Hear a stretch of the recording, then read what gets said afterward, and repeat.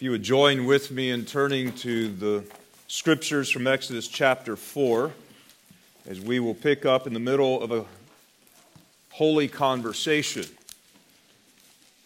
As God has met Moses at the burning bush, has instructed him to take off his sandals, for the ground on which he stands is holy, God then proceeds to give him his understanding of his call and of his ministry, for which for these 80 years God has prepared him. We are in the middle of this conversation as we begin now at chapter 4, verse 1, and we'll go through verse 9 this morning as we consider Moses' accreditation of God to the calling that he's called him to. Now hear the word of the Lord. Then Moses answered and said, "But suppose they will not believe me or listen to my voice. Suppose they say, 'I am has not appeared to you.' So I am said to him, 'What is that in your hand?' And he said, 'A rod.' And he said, 'Cast it on the ground.' So he cast it on the ground, and it became a serpent. And Moses fled from it. Then I am said to Moses, 'Reach out your hand and take it by the tail.' And he reached out his hand, and he caught it, and it came a rod in his hand. That they may believe that I am, God of their fathers, the God of Abraham, the God of Isaac, and the God of Jacob, has appeared to you. Furthermore, I am said to him, 'Now put your hand in your bosom.' And he put his hand in his bosom, and when he took it out, behold, his hand was leprous like snow. And he said, 'Put your hand in your bosom again.' So he put his hand in his bosom again, and he drew it out of his bosom, and behold, it was restored like the other flesh. Then it will be, if they do not believe you or heed the message of the first sign, that they may believe the message of the latter sign.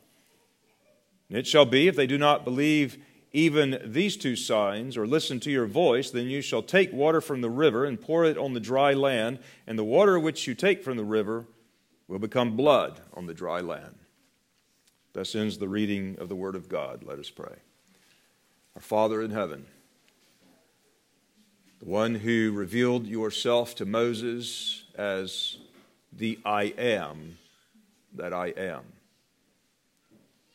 the one that we acknowledge as Yahweh, who is the God and the only true God of heaven and of earth, the creator of it all, who has given your Son, Jesus Christ, to die for our sins and to restore to us that which was fallen and broken, and how thankful we are that you restored us to yourself.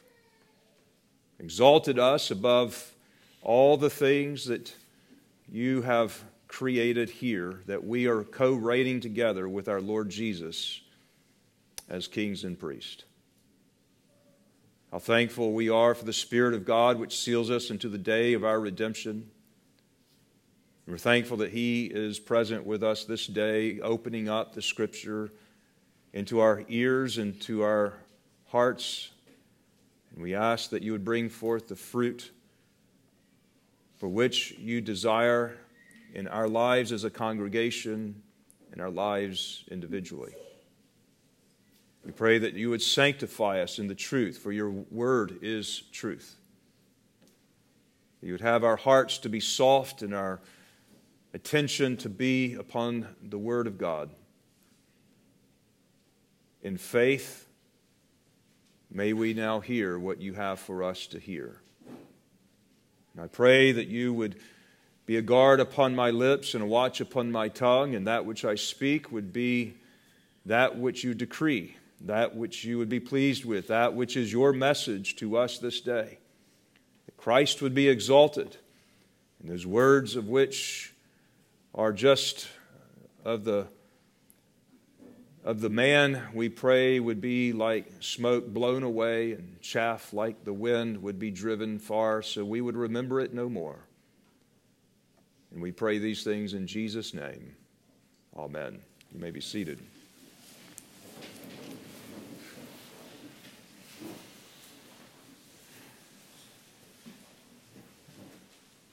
For 40 years, now Moses has spent time in the backside of the wilderness of Midian shepherding sheep, which was a stark contrast to the first 40 years of his life where he spent growing up in Pharaoh's palace in the opulent culture of Egypt. And you might remember that the Egyptians loathed shepherds. And such a contrast as this of his second 40 years of his life with his first 40 years of life to match the very contrast that God is about to call him to bring a people that is called by God's name to be holy out from among the Egyptians and out from the world to be his holy nation and a kingdom of priests. God saw fit to use this very contrasting lifestyle to shape Moses into the meekness of what would become of him and what now is evident as God begins to converse with him at the burning bush. You might remember that our current passage is right in the middle of this conversation that God is having with Moses. Moses is now ready to be sent back to Egypt to lead God's people out of bondage. But Moses now is not so sure about his assignment. As he was confident in his flesh 40 years earlier, which drove him out of Egypt, he's now not confident at all. From this point forward, Moses would have to rely 100% on God's strength and not his own to accomplish that which God has sent him forth to do. And that will not be easy. And neither is it easy for you, and neither is it easy for me to rely 100% on God's strength to do that which he has called us to do, which we cannot do in our flesh. And we'll have to learn many times over and over that this calling of God upon our lives is not natural. This kind of dependence upon God requires our trust, our constant faith, our daily denying of ourselves and taking up our cross to follow Jesus.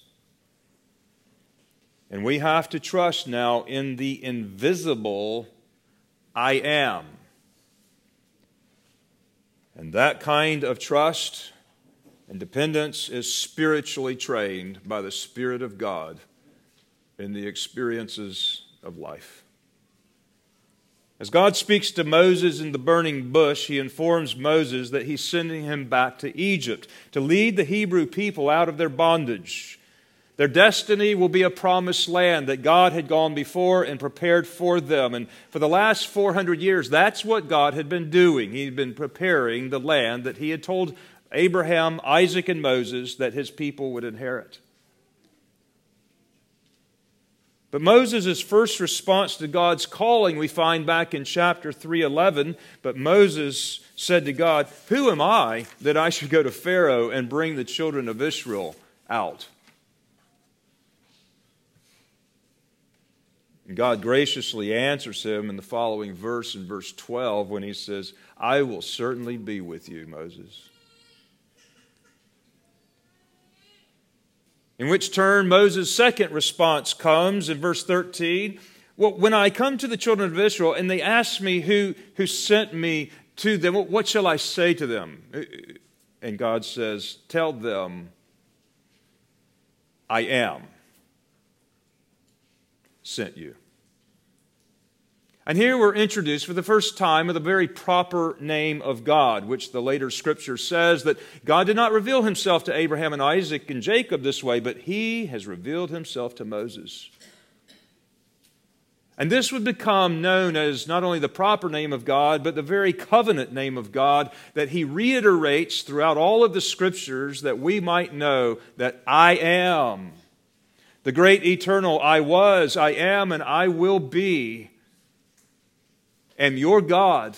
I am the only one.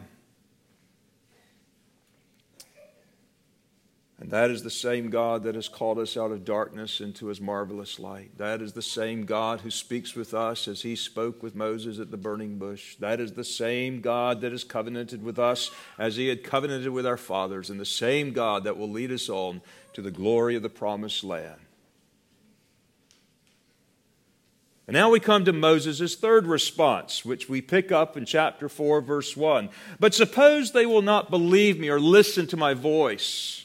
Suppose they will say, I am has not appeared to you. God answers Moses patiently and giving him the answers that he is seeking. And God answers Moses by giving Moses 3 specific miraculous signs of which we just read.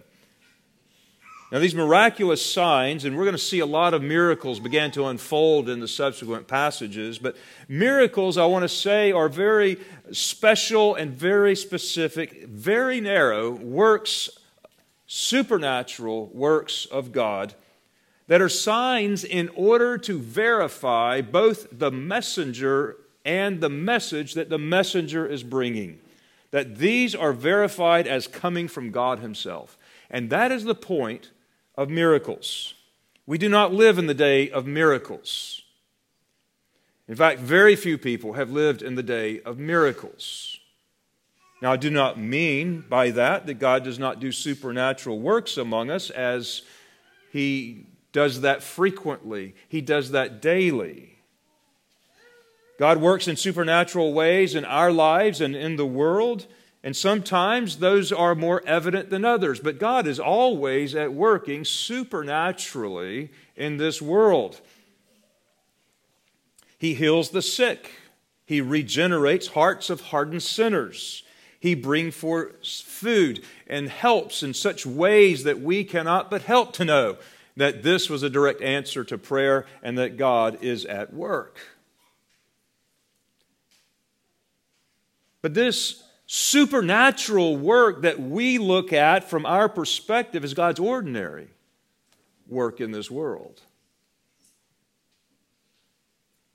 Now, faith expects God's supernatural work. In fact, it requires us to expect God's supernatural work. For if we do not believe that God is a rewarder of those who diligently seek Him, then we have not faith. And Hebrews 11:6 tells us that we have to believe that God is and that He is going to reward us in supernatural, intervening ways that only God can do.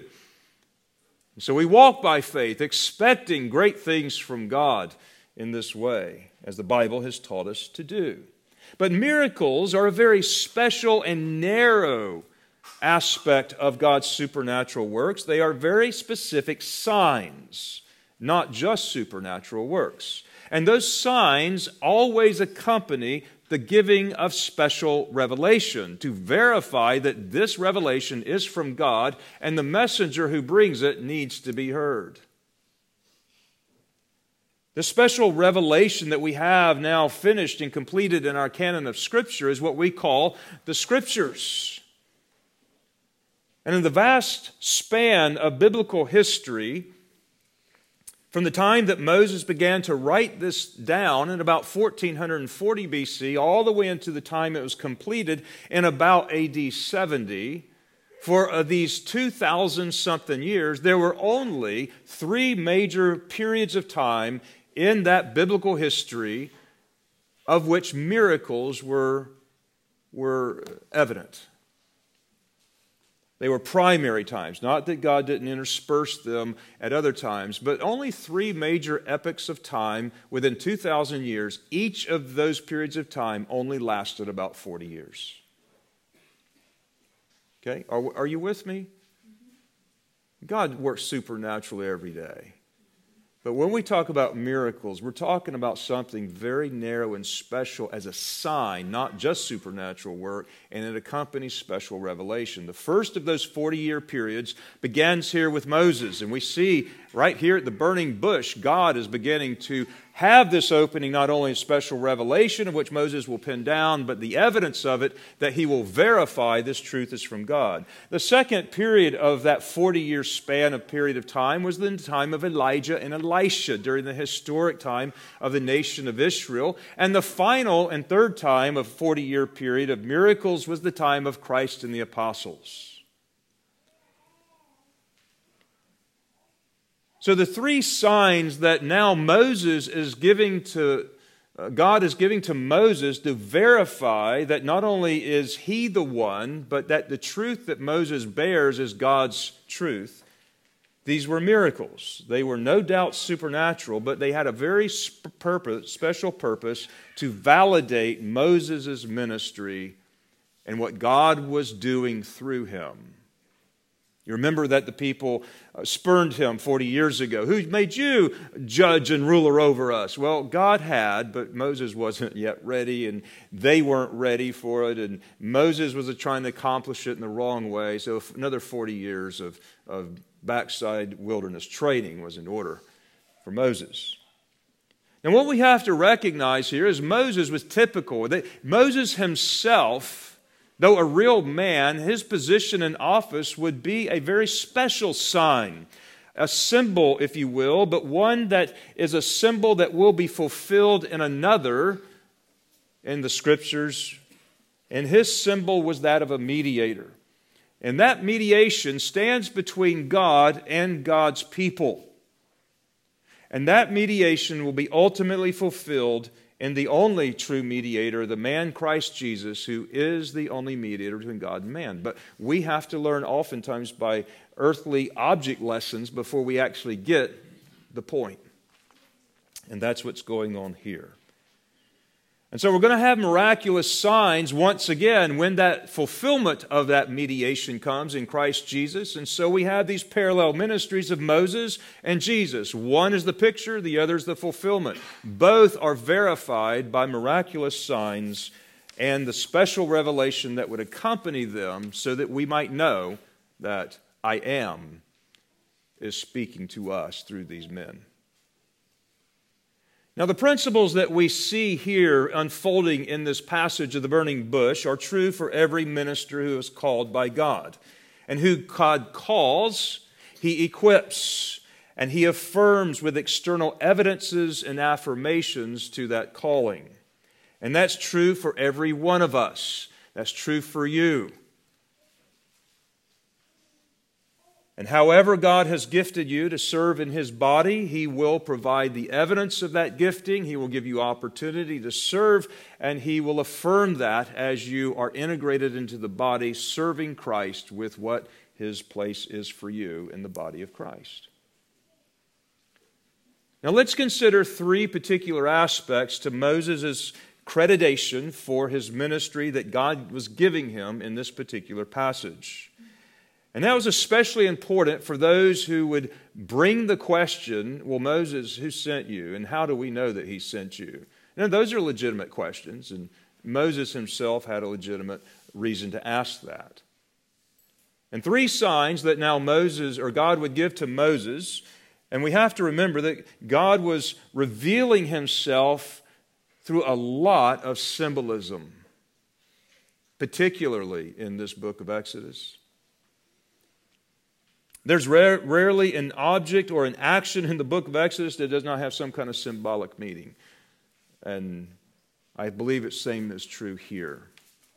The first sign that God would give to Moses that would show his accreditation for the ministry that he's calling him to, that would verify to the people that this is the one that is leading you out, and would be even a sign unto Pharaoh himself, was the sign of the rod.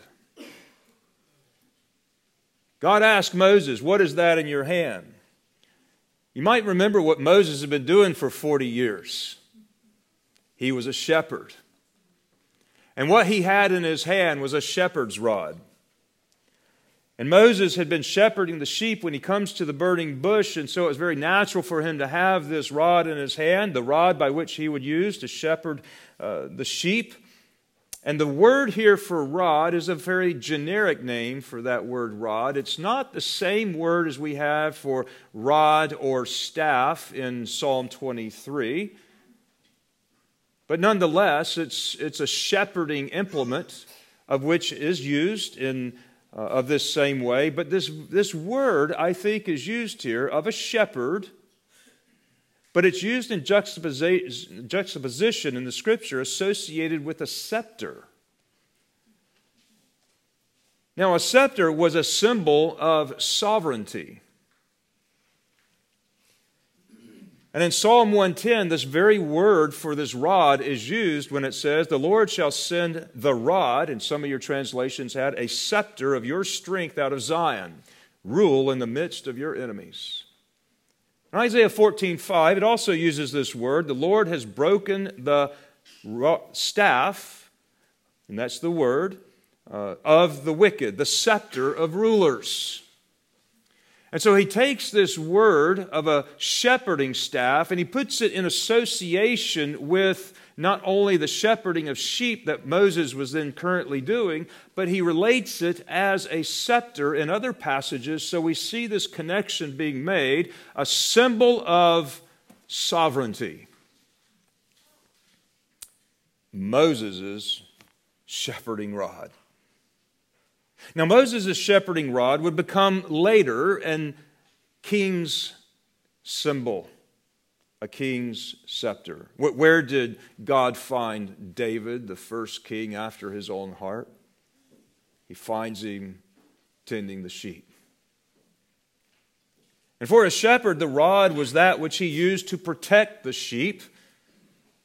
And for a king, it represented his sovereign power and authority over his realm.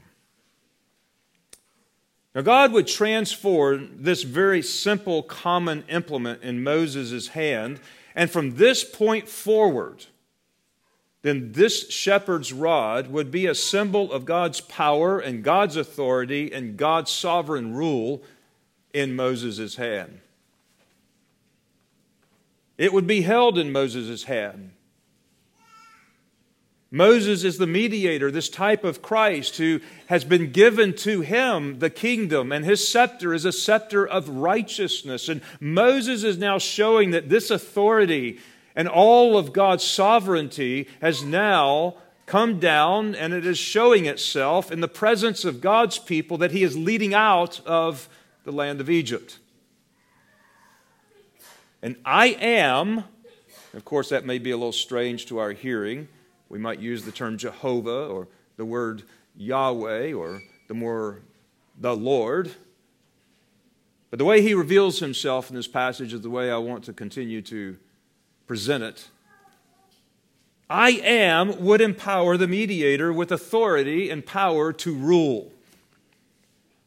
And this transformed rod would be God's accreditation unto Moses for what God was doing. And it would be a sign to God's people that I am truly has sent Moses, and that God has called him, and that God has empowered him, and that God has accredited him to be their deliverer. It was important for them to understand this so that they would actually follow him out of their bondage and into the will of God, into the promised land. And we shall see in subsequent Scripture that these special offices of the mediator were the offices of prophet, priest, and king, all of which Moses functioned in a special way. And God always does three things with these special offices. First of all, in this office, he chooses the individual.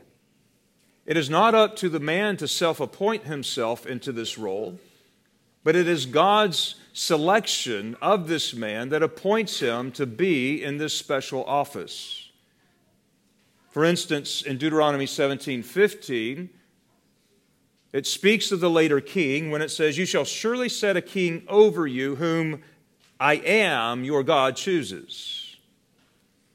And of the priesthood, he spoke and affirms this even in Hebrews 5, speaking about the Aaronic priesthood back in the Old Covenant of the priesthood. It says, "And no man takes his honor to himself, but he who is called, just as Aaron was." And even of the prophet, we have an example of this in Jeremiah 1:5 when it says, "Before I formed you in the womb, Jeremiah, I knew you. And before you were born, I sanctified you, and I ordained you to be a prophet to the nations." I am is the one that chooses for the office. In every case, whether it's prophet, priest, or king, it is God that chooses the man. He is not a self-appointed man. And therefore, what God chooses, He will equip. This is also true of His ministers today. The second thing He does is not only does He choose the man, He also authorizes the man in that office. The individual is accredited by God and given the authority to exercise the office to which he has now been called and anointed. So God chooses the man, He authorizes the man, but third, He empowers the man. God will not leave a man powerless, but He gives the power to accomplish that for which He's called him.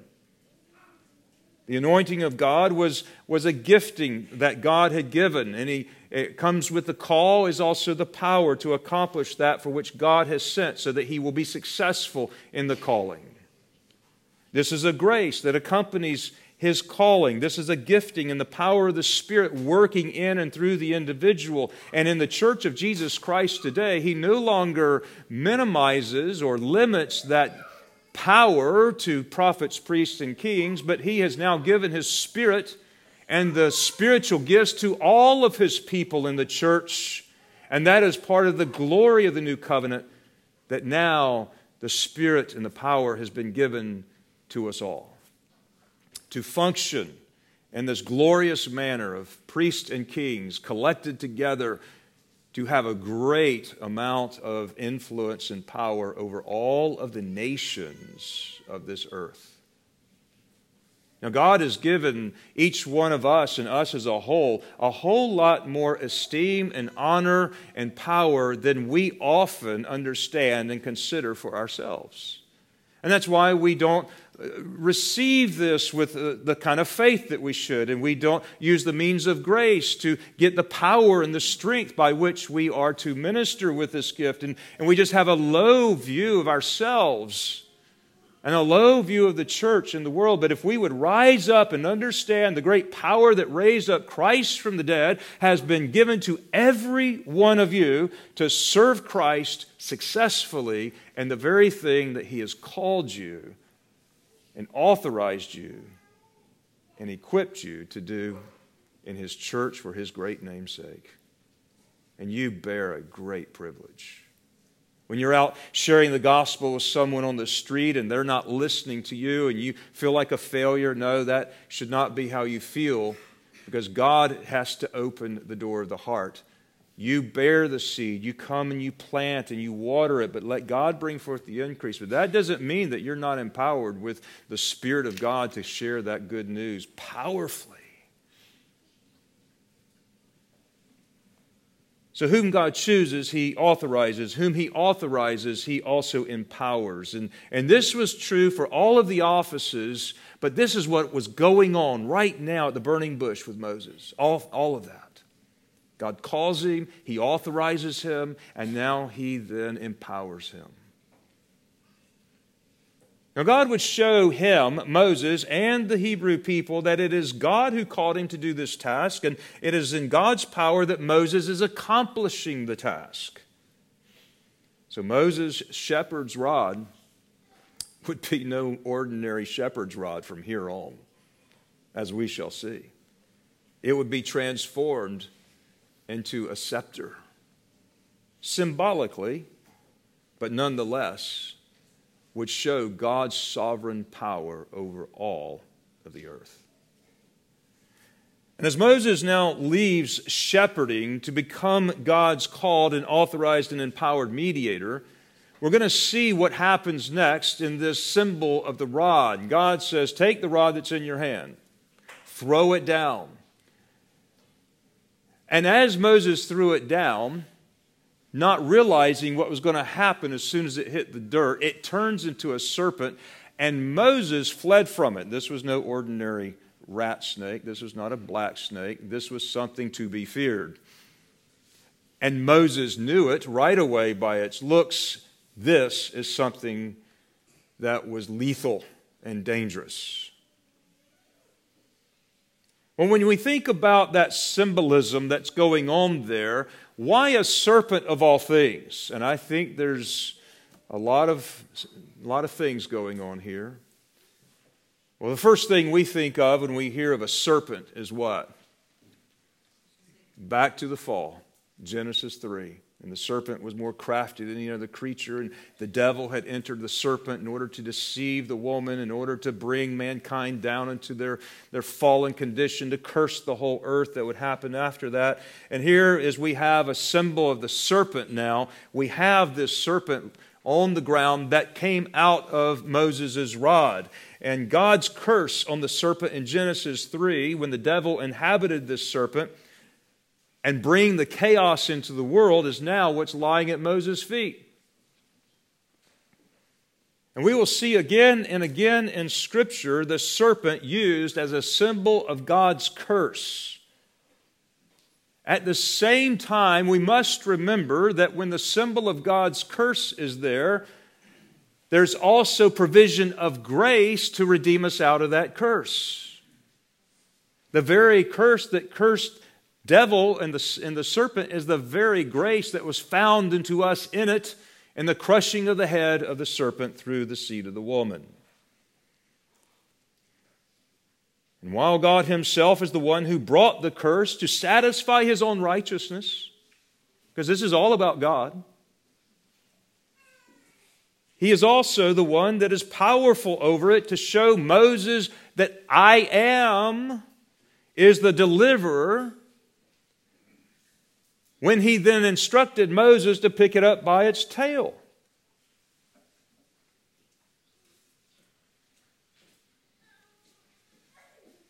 If you know anything about dangerous serpents, and the kind of serpent I think this is, the last thing you want to do is pick it up by its tail.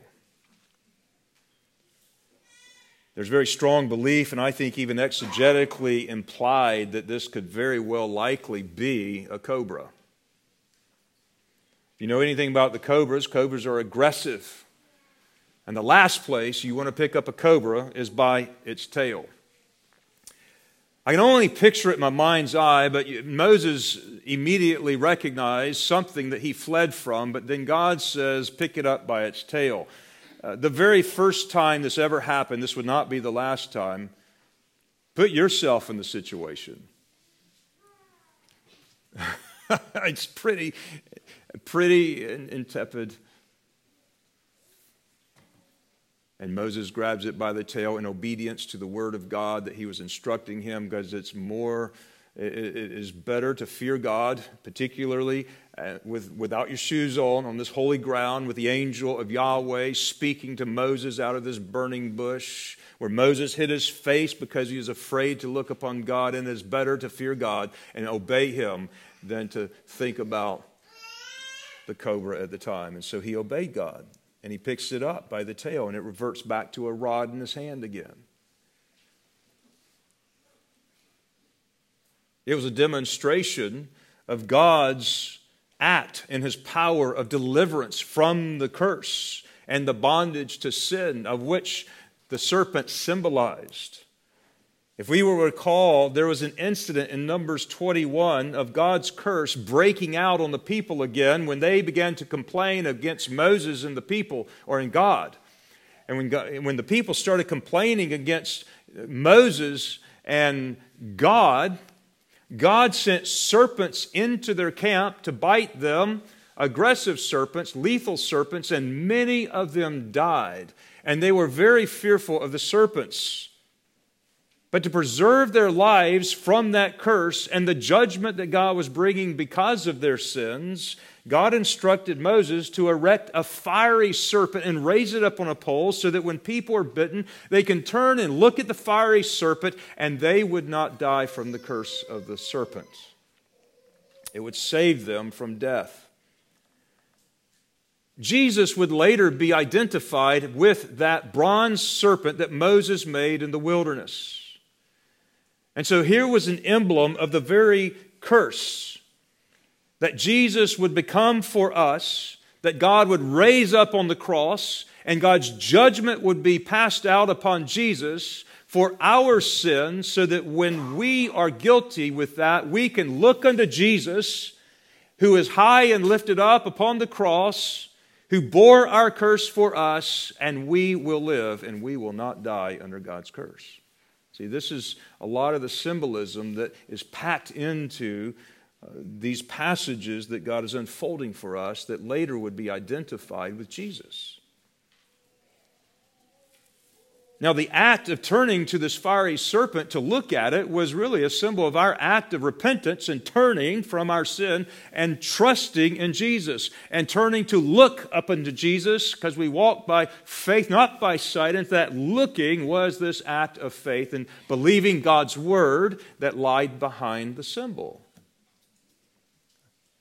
So when Moses then cast his rod down, we're seeing this rod become a serpent. This casting down of Satan by the power of God is now the power of God that redeems His people out of that curse, as He has graciously brought it upon His people. We live in a world that is full of a curse. We live in a world of which we have made for ourselves. We live in a world by which our own sins become our judgment. We live in a world that is fallen and depraved and crumbling all around us, and that is why they need the power of God in Jesus Christ to save them from their sins. And you have that message. Well, secondly, the serpent was not only a symbol of what we have already come to recognize by this time, but it was also, in the very present context in which Moses is going, something of a very prominent symbol in Egypt. The serpent, or particularly so the cobra, and why I believe this was very likely a cobra that was that which was used, was a symbol of Pharaoh and also of Egypt's sovereignty. It was referred to as the uraeus. The uraeus was a stylized cobra that was reared up and ready to strike, with his fangs exposed and his hood dilated. And you will see the stylized cobra adorning the crown of Pharaoh. Now, this uraeus was a symbol for the goddess Wadjet. And Wadjet was the protector of a protector deity. She was the guardian of the sovereign providence and of the realm. She was the daughter of Egypt's sun god Re. And Wadjet's job was to protect Egypt and Pharaoh from evil and the chaos. It's interesting how the world takes the very symbols of the enemy and makes them their own. It's because they have suppressed the truth of God, and they now worship the creature rather than the Creator, and they began to pervert the very God into idols made like unto the great enemy, of whom they truly do serve. Now, this stylized cobra was a part of Pharaoh's head. You'll see it in a lot of Egyptology and some of their arts and their images, and the golden crowns that you will see depicted of the pharaohs. You'll see this cobra right here, right on the forefront, in a position that is ready to strike or ready to spit its venom, because the cobra is one of those that actually can spit its venom up to 6.5 feet. And so there is a symbol of the sovereign ruler connected to the very God of the deity that would protect that ruler and the realm. It was a picture both of the power of the deity to protect the sovereign power of that Pharaoh, as well as the emblem of Pharaoh's sovereignty and power himself. Now this is where it kind of gets good, right? So Wadjet's protection is now reinforced in the symbol that Pharaoh now holds. The symbol of both a God of protection and Pharaoh's sovereignty would likely be that which now Moses would cast to the ground, a cobra. Moses had every right to be fearful from that. And so when Moses picked it up by its tail, according to God's instruction, the deadly cobra would become his rod again, see. The sign of accreditation would show who truly is sovereign, which is a visible symbol to Moses and to the Hebrews and to Pharaoh himself, that God will do what he said he was going to do, and he will be faithful to Abraham, Isaac, and Jacob. Joseph knew this, and now time was at hand, and God was over all of the powers of Egypt, over all of the land of Egypt, over all the gods in which the Egyptians trusted, and over that Pharaoh who bore the symbol there. And we might remember that even Pharaoh himself would become somewhat of a typical figure of the great enemy of God, Satan himself. And so when this sign would be shown to Pharaoh, which was the first sign when Moses went back and he spoke to the people, the very first sign that he and Aaron would show Pharaoh was when he would cast his rod to the ground and it would become a serpent. And Moses said, hey guys, come in here. And he brings the wise men and their magicians in, and they do the same thing. Now we got a bunch of cobras running around the floor. But then Moses' cobra goes and eats up all the other ones, and he is the only one that picked it back up by its tail. And while the magicians might have been able to get their rods into serpents, they dared not pick it up by its tail. But they didn't have to, because the sovereignty of God is showing his complete dominion over all of the realm of the gods of the Exodus and of the Egyptians during this time of Exodus. And that's part of the story, is that God was not going to merely simply lead them out. He was going to lead them out with great power to show the very defeat over all of Egypt's trusts, over all of their gods, over their Pharaoh who represents it all, right in the middle of all these pyramids that were there when Moses went. And he's going to show him that I am is over Egypt, and over Ray, and over Wadjet, and over Pharaoh.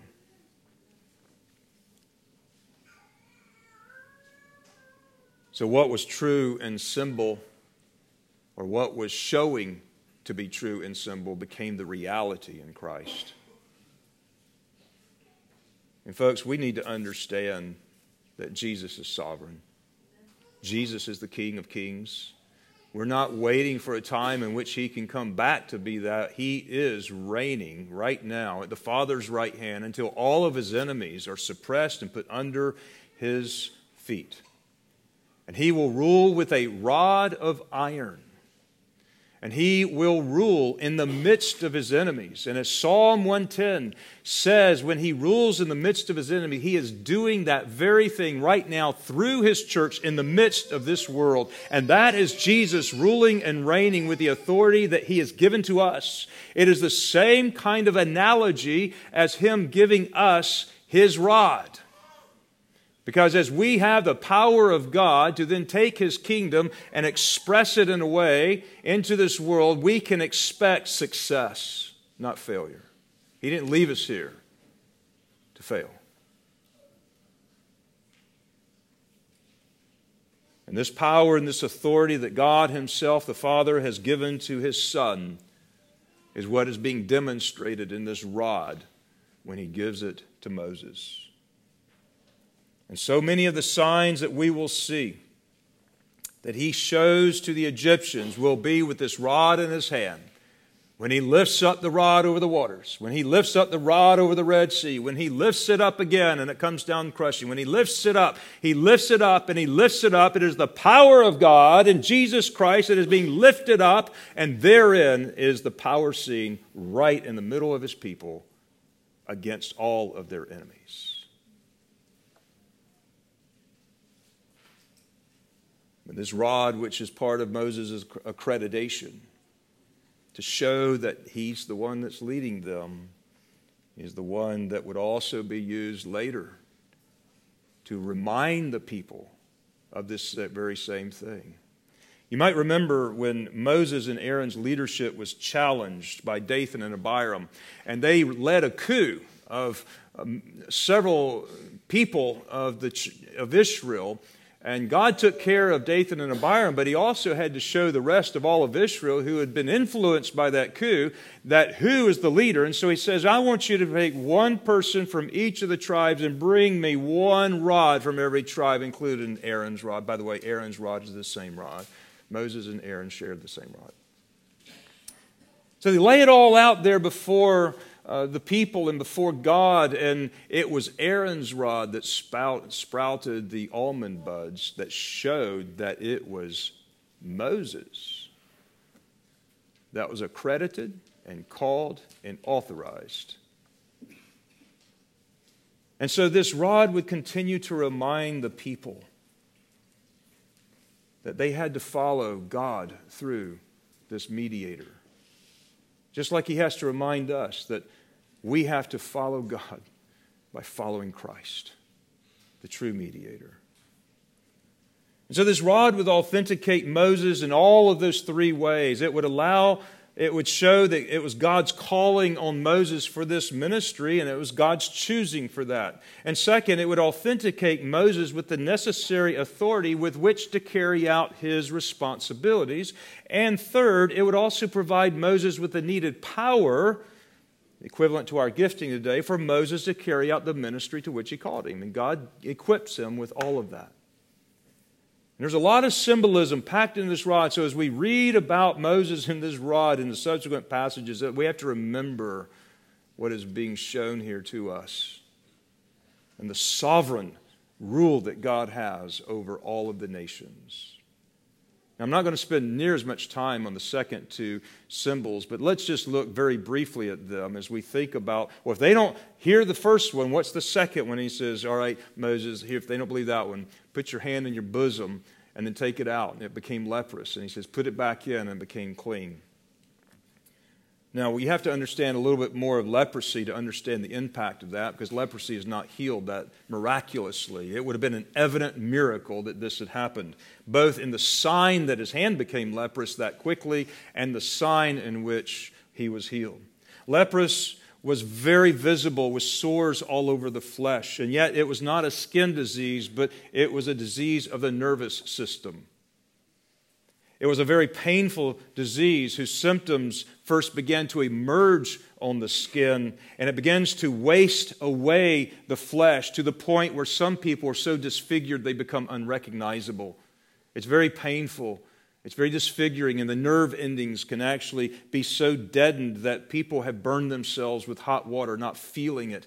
So it begins to hurt and painful all the way to the deadening of these things, and it's just showing itself evident all over the body. Extensive damage. Patients can inflict harm to themselves, and they can be destructive to themselves, and this is a very contagious disease. Because of this very contagious and dreadfulness of the nature of this disease, it's not only easily identifiable once it's in full orb, but lepers were also segregated from society and had little interaction with other people because of this dreaded disease. And here we have a picture again of sin and its curse. And it was demonstrated in Moses' own hand. And yet here we see Jesus reaching out to touch and to heal lepers, not afraid to put his hands upon them. Because God desires to heal and to bless everything that's wrong with us. So the hand that touches is the hand that heals. And the hand of God here was God showing in Moses' own hand that the curse of the sin was upon him, and yet the hand of God would deliver him in two actions. And so leprosy has become a symbol of this heinous, destructive, contagious, deplorable, internal disease that we've inherited from Adam, and we are all guilty. But it is God's power of His hand that brings the healing. And that's the very point that He was doing in bringing His people out of Exodus, or out of Egypt in the Exodus. This too would be a sign to authenticate Moses in his ministry. Now you might remember when Aaron and Miriam began to disparage Moses and began to speak against whom he had married, that God struck Miriam with leprosy, reminding her, no doubt, of this very scene, this very sign that Moses showed years earlier, that Moses was God's leader. And Miriam had to pay the penalty until God healed her from that. The last sign was water to blood. Water was a symbol of life in Egypt. You might remember it had very little rainfall. They depended upon the Nile. And the Nile became that which was protected by their gods because it was so important for life, particularly in that delta region which was lush. And the land of Goshen is right up there in that northern part of Egypt that goes out into the sea. And the Nile was that which gave them life. It was the symbol of life for them. And here was the symbol of life that now God would bring forth death. And the means of blessing, God would turn into judgment. And there's an application there for us that we might all recognize that our greatest strengths can become our greatest weaknesses when not used in God's grace, acknowledging Him. A means of blessing to become our means of judgment. And so here we have pictured the very symbol of life now being turned into God's judgment upon God's people, or of the Egyptians here. And that was going to be a sign too that God is working here and will continue to work. And we're going to see in these subsequent plagues how God begins to destroy the entire fabric of the worldview of Egypt's culture with all of their gods identified with each of those plagues. And now we're going to see the totality of God's sovereignty of it all. And it is this great God, the great I Am, that personally appears to His people, to Moses first, and then when they're out in the wilderness and they're dwelling now in tents, God says, I'm going to identify with your lot. I'm going to pitch my tent right among you. And He creates the tabernacle so that they can come to the great I Am. And they can find grace and mercy in their time of need.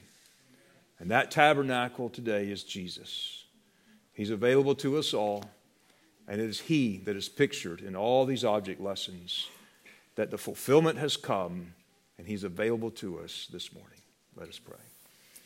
Our gracious Father, we thank You for revealing these beautiful truths to us in such a picturesque fashion.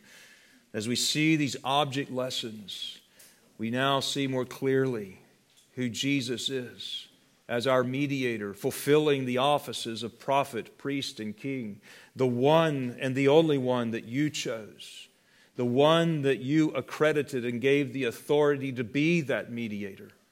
The one that You empowered with Your Spirit to accomplish the very thing for which You have sent Him. And He was perfectly faithful. He was triumphant. And today He is at Your right hand, giving us the grace and the mercy we need in our time of help. Lord, we are a completely dependent people upon You, but we so little recognize it, and so little trust You. evidenced by our prayer life, evidenced by the apathy that we have for the means of grace. And Lord, forgive us for these things and show us your power and show us Christ and change us into his glory in restoring the image of God for your glory upon this earth as you now, our Lord, reign and rule in the midst of your enemies through your church. Make this church, O Lord, successful in the work you've called her to, and each of her members successful and empowered in the ministry they have here in this body. And we pray this in Jesus' name. Amen.